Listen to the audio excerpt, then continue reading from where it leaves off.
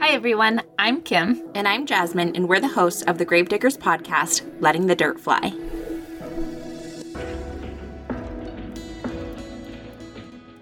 Hey guys, we just wanted to add a trigger warning to today's episode as we are discussing mental health topics such as suicide.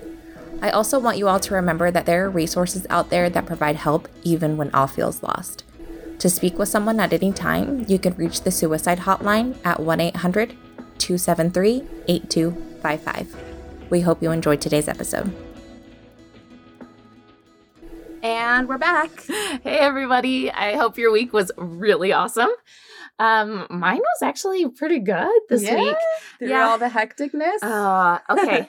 So it is last week of school, and which makes it kind of a mayhem because we're cleaning and de-junking, and kids don't want to concentrate, and they don't have to concentrate. And so it was just a bunch of parties and doing all that. But it was a little bit of an emotional thing today because it was the last day. And so lots of my fifth graders just kept on coming in and giving me hugs. And they're like, "We're going to miss you. You better get a job at our middle school." And I'm just like getting teary-eyed and everything. And then also, I just all the support I'm getting from the staff of like, oh, like if you need a reference, you know where to find me and everything. So that's so good. You've really made such an impact. You've only been at that school for 1 year, and you've made like a huge impact on so many people's lives. People that probably don't even know that you made an impact on. Aww. I'll cry. You're so sweet. I'm like, you're just so great. I've only known you for a year, and like, look at where we're at. I know. We're sitting in a Kim in there, yeah. See where you're getting another year. Yeah. Oh, hold on. I was like, there's some blanket. And then, what was it? We did this huge kickoff event, and we got matching glitter tattoos for everybody that's just listening. They don't recommend doing it on your face because you have to like do this awkward position to have them put the glue on there and then put the glitter. And then it was so hot and humid today that like it just all the glitter stuck. And so we had like this square of where like the thing was. And so it was like this clear square with the star in the middle and then glitter everywhere else. Yeah. And I probably have ate a little bit of glitter. And they said, it might last for 3 or 4 days. So by the time I go back to work, I'll just, be lighting up everybody's day. Yeah. That's all I'll take it. Yeah, you're like, okay, we're being a little shiny today. Oh, yeah. It was funny. We got up to the booth and the lady's like, "You're the first ones to have it put on your face. Okay." And I was like, yeah, we would be those people. Yeah, that would be not us. A 5-year-old kid. A bunch of grown-ass adults. That's exactly right. Yeah, exactly. Okay, so how was your week? My week was good. We went camping in the rain. Oh, yeah. Oh, yeah, because Memorial Day was, like, super rainy. Oh, I know. Like, I was so excited to go camping. And so, like, a week before, I looked at the forecast. So I texted the girl, and I was like, you guys still want to go camping? She's like, yeah. They said, like, the people we were going for to celebrate his birthday, they still wanted to go. So we went camping in the rain and did some... we did some, what is it called? Hot springs. We did the hot springs, which was so nice at Lava. And then we took the kids to like the pool. So they got to do some like indoor swimming. That sounds so relaxing. It was I love the pool. Like if I could own my own pool, that would be my preferred way of relaxing every single day would be to swim. I wonder if we could figure that out. Be like, find a hidden hot springs and be like, we are staking our claim and this is where we're going to be. I would totally be down for that because I hate all the people at hot springs. But regardless, I got to drink and be in the hot tub, and the kids had a sleepover with their grandpa and uncle. Oh, nice. And, it was a good, it was like a good weekend with our family. We got to see my mother-in-law, father-in-law, sister-in-law, brother-in-law, like everyone that I love. Yeah. Yeah. All my favorites. Shout out to you guys. But there has been something else that's been on my mind lately. And, mental health for me has been a lifelong struggle. I think at least since the age I was 15. And so I feel like I would categorize myself as an empath. I see all these things that categorize people who like get the chills when, something happens or when, they get lumps in their throat or they start crying. And the Uvalde, Texas shooting, that's been really heavy on my heart lately. Because I have kids. No matter what, those kids didn't deserve what came to them. But when you have kids, it's a whole other experience that it puts you through mentally and emotionally. I read a story that talked about one of the 11-year-old girls that was in that classroom that had to go into her dead teacher's pocket to get the phone out to call 911. And then she proceeded to put blood from her classmates on her to pretend like she was dead in case that guy came back in. So it's like an 11-year-old. It's our kids. That's the age that our kids are at. And it's just absolutely heartbreaking because no one should have to go through that, let alone like literal children. So that's been like heartbreaking and, also frustrating because of the fact that, my kid's school, any one kid's school, most of these schools, someone could just walk into. There's not security. There's not a passcode. There's not a buzzer that you have to get into. And so it just breaks my heart saying that, even after Sandy Hook so long ago, action hasn't been put into place to protect our kids. They're in drills. They do, active shooter drills in school. So why not actually, take that extra step forward and protect our kids in the place that they should be safe? Which has been kind of scary, especially like me working in an elementary school. Yeah. And it's not if this will happen, it's when it will happen. Yeah. And that is the change that scares me the most. Yeah. And, my kids don't know about it unless they've been told by someone else because, how do you tell your kids something like that happens and then send them to school and think that they're going to be okay? So it's definitely been heavy on my heart that those kids that were, the victims had to experience that those teachers, were even put in a position where they had to risk their lives for these kids. And then the trauma that's going to follow that whole entire community after this. It's not just, for us, life keeps going. But for the victims and the families and the survivors, they don't just get to wake up the next day and keep going to work and doing, Or driving down the road that goes to their kids' school. Exactly. So that's been heavy on my heart this week, just seeing all the shootings that's been happening in America. Because, our kids deserve better. Yeah. They deserve better. So. And I feel like when we were talking about like what we wanted to talk about this week on the podcast, something that kind of hit home for us is depression and different moments in our life where it has been really hard to cope with sadness. And wow, I'm already going to start crying. I know this is going to be a rough episode, guys. Yeah. So this was after my third kid. I was getting major depression, and I actually had depression like basically ever since I was married, or so I thought. And so once I got married, I had this depression, and it would come in waves. Some days would be better than others, but it got really bad after my third one, and I was to the point that I was driving down the road whenever I had these bad bouts, and I would look for a place that my car that I could pull it off and hopefully kill myself. And as I was driving down, I was like, no, this one isn't steep enough, because if I just get injured, then it makes it worse, and all of my finances will be worse. My husband will be worse off. And like, this is not what I want. I want a good, clean slate so that they can live a happy life without me. Yeah. And I would drive down the road. And it was many, many nights of that. And I don't know. The one thing that kind of changed around my life from that situation is I had a conversation with Travis, and we were laying in bed, and this was after I had done like one of my really long drives, and I had gone farther than I had gone before, because I was like, I need to find this cliff. I need to find this place that I can pull the car off on. Yeah.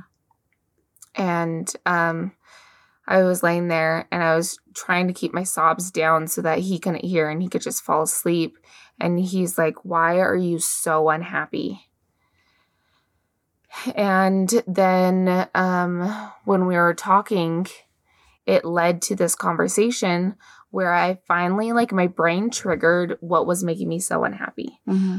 And the thing that was making me so unhappy is, so my system is backwards. I'm not sure if I've told too many people about this, but so birth control actually makes me more susceptible to having kids. Right.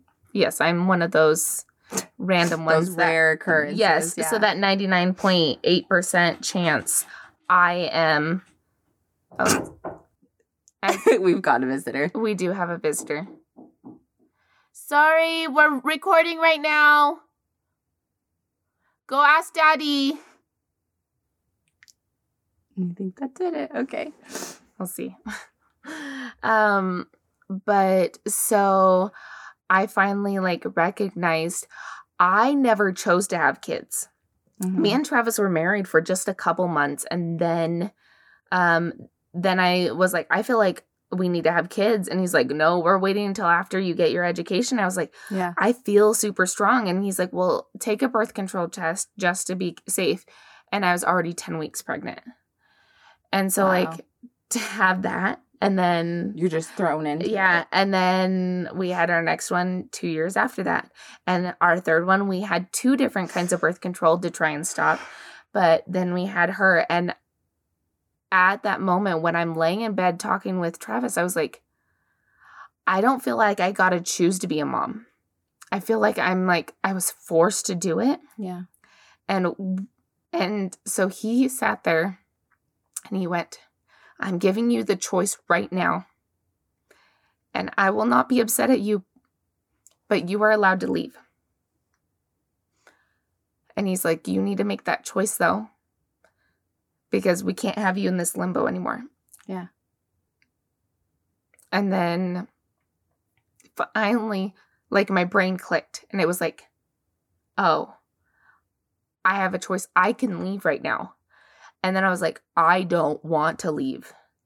But my brain needed that choice. It needed that, like, decision of, like, oh, you actually can leave if you want to. Yeah. But since I didn't want to, it just all made sense. And since then, like, I have sad days, but I don't have depression anymore. That's nice. I know. And so, and you're I'm like, all over here like, fuck. How do we get rid of it again? Yeah. And so, like, with me, it was a little bit of a different scenario. Like a postpartum type of, like, like I was, yeah, I get it. Yeah. And so then, like, I've been blessed, but since I know what it feels like and how to be at the bottom of my pit, like, when we talk about us as grave diggers, like, that was my lowest moment, and that's the moment that I cover in dirt. I don't want people to see that. Exactly. Well, because, I mean, I've had those same feelings, and when you have a thought of, like, I don't want to be a mom, or I wish I hadn't done this, you have some guilt with it, because you have these wonderful, amazing little human beings that depend on you and love you no matter what. And so you feel like one of the worst people in the world just for thinking, like, about leaving them, whether it's physically leaving them or leaving them on this world without you. And I've had those thoughts, and I didn't have the luxury of, like, someone saying you have the choice to leave. It got to the point where I was like, do I even want to, like, should I just leave? Would I be happier without my family? And of course, I came to the realization that I wouldn't be, but it's hard when you have, like, I've dealt with this stuff since about 15. And so I had my first at 20. And so honestly, the kids saved me because, you know, I had similar thoughts as you. I would just be driving down the road or the highway and I would see a semi. But then, you know, in the back of my mind, I'm like, well, I can't hurt someone else in the process. It's not about them. It's about me. Like, you're still being considerate. Like, I'm still being considerate, even though I, you know, sitting here contemplating suicide. But so when you mentioned the whole rolling your car thing, I've obviously thought about that. But one thing that has stopped those specific thoughts was my husband and I had a friend, And he had come to our house for a party in Idaho where we were living. And, you know, he wasn't sure he was going to make it, but then he ended up being able to. So we had a party with a bunch of our friends. We had just, you know, had a new townhouse together, had a party with all of them. Everyone was like hungover the next morning, but we had a plan to go to IKEA in Utah with my father-in-law. So there were just a bunch of our close friends just passed out in our house, and it was like 8:00 in the morning. So we just left and we're like, you guys are fine. We'll be back. Lock the door when you leave.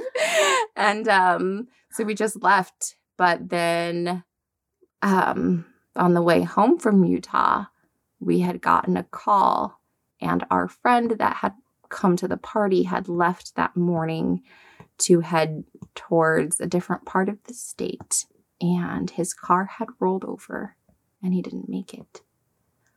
And to be one of like the last people that have seen your best friend, and just like hours before, it was like the most heartbreaking thing in the world. But it also made me feel terrible because I've thought about doing that same thing to me, where I had a choice and he didn't.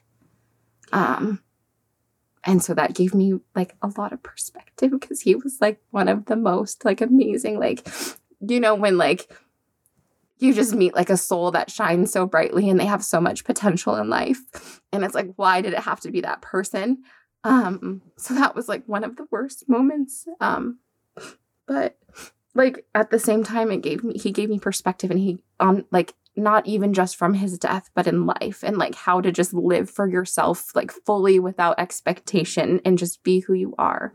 And so I think he's one of the people that helped me through it, even though he doesn't even know, because he just gave me a whole entire different perspective on life. But when you have like these things that come at you, when you lose people, when you have kids unexpectedly and you're forced into situations, or maybe it's your marriage, or maybe it's just because your brain and the chemicals aren't functioning the way they're supposed to.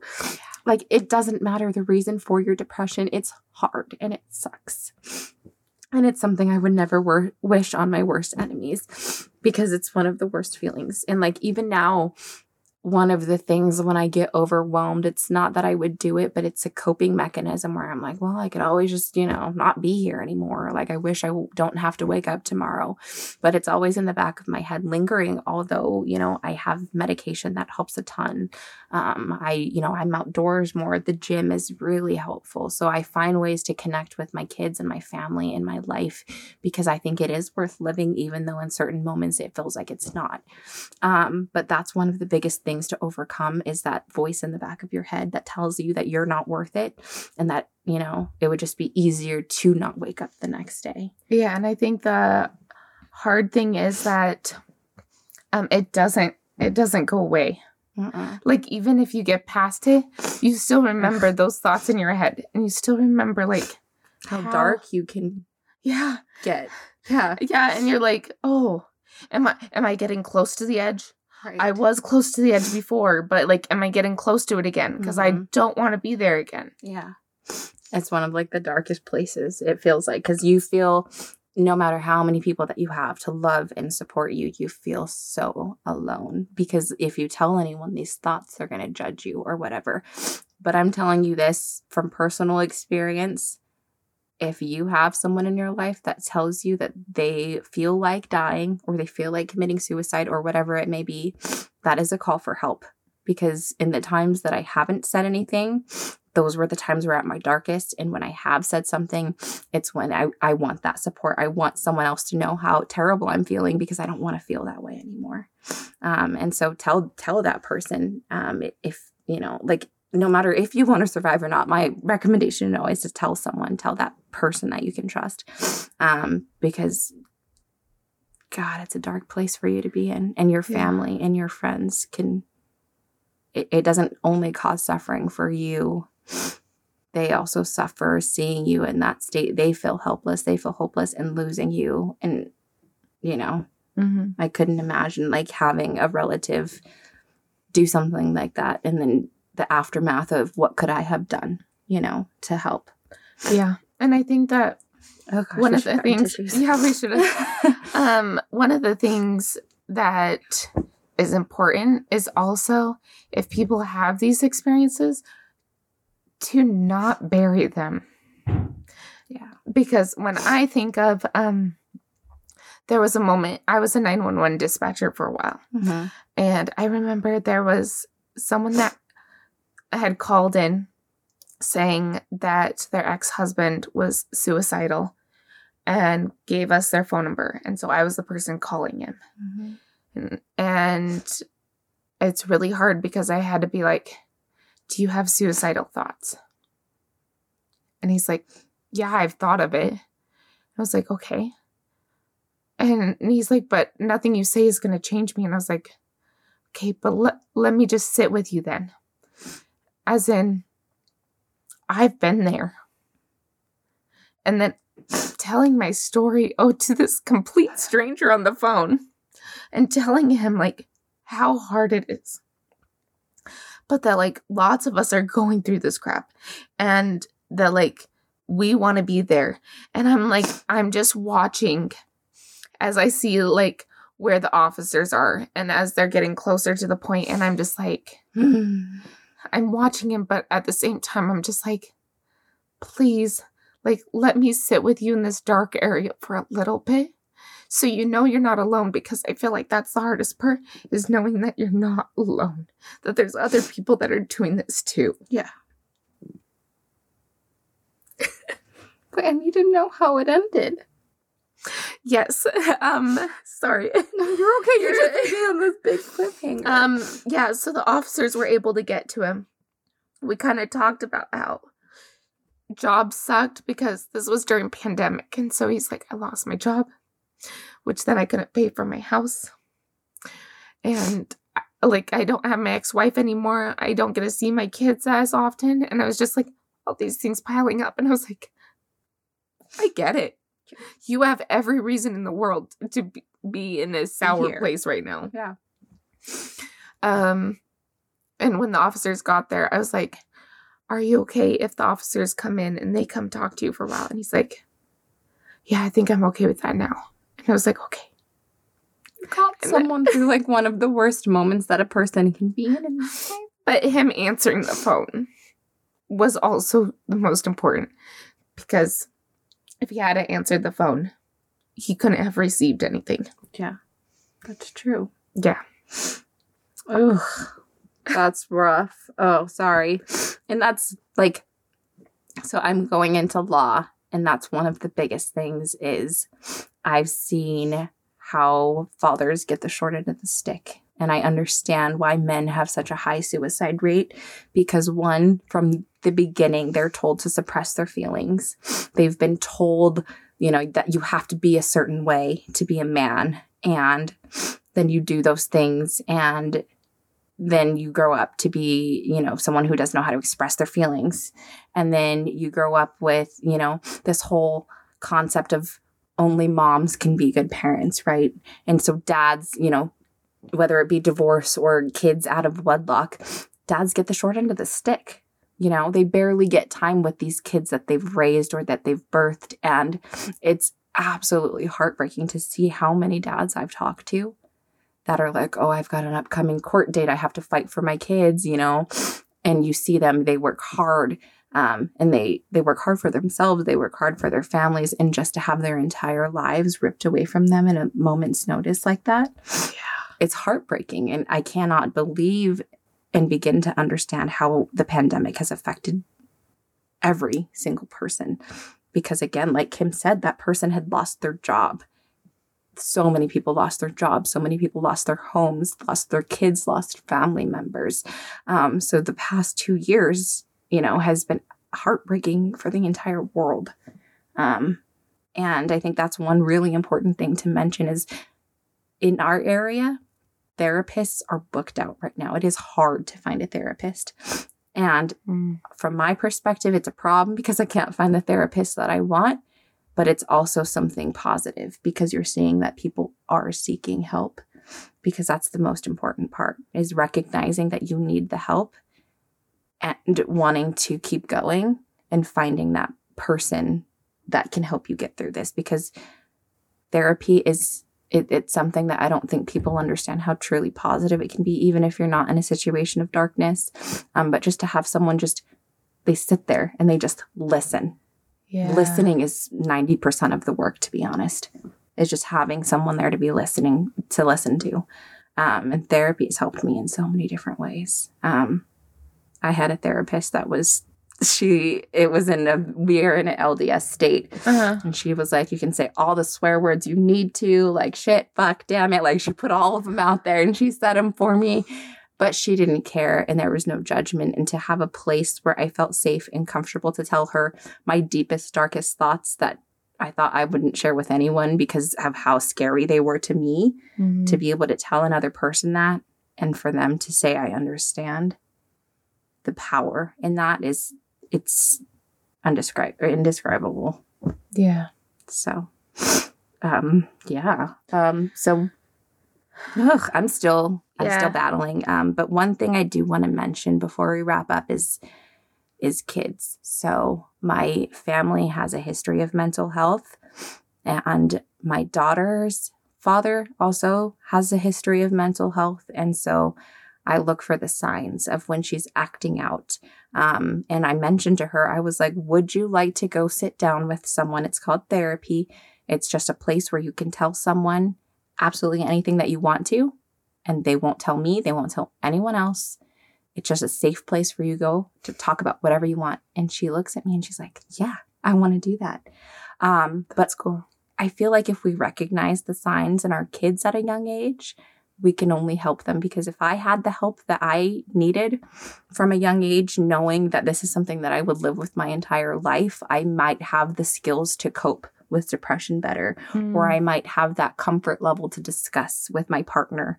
But I think it's really important that it starts at a young age, because I know maybe, in certain religions or cultures that mental health is still a taboo topic. Yeah. People don't want to talk about it. No, people don't want to say, oh, yeah, I go to therapy. They're like, oh, what's wrong with you? Yeah. Like even when someone mentions it, they're hesitant to tell me. And I'm like, oh, I love that you go to therapy. That's amazing. Mm-hmm.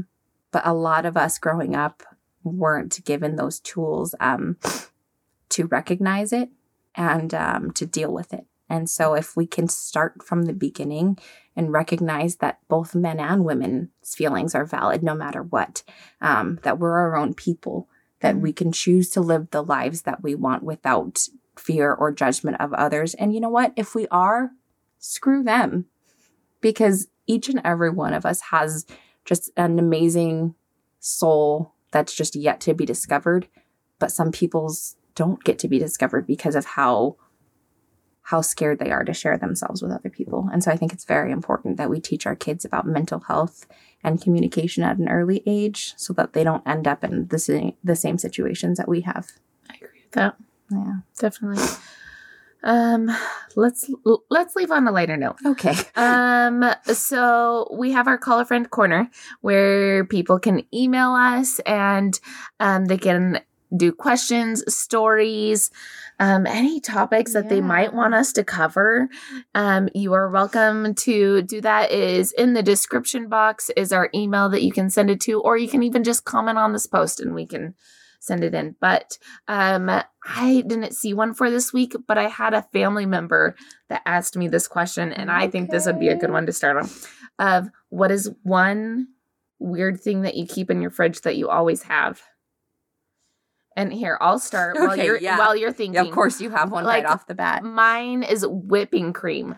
I always have whipping cream. I don't feel like that's like something that everybody has in their fridge, but we always have at least like 2 containers of it because I make my own homemade whipped cream. And then we're also making Italian sodas. So it's like the combination of the two. And so like we always have whipping cream in our fridge. That, and I think the little baby pickles. But like the little tiny and like we always have like a fork, and we'll just like set it on the counter, and all the kids like go ham with the fork and grab it out. Yeah.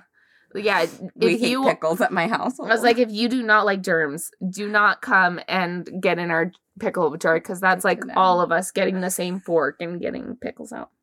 I'm so sorry. So sorry. All right. Well, I don't have anything particularly weird in my fridge.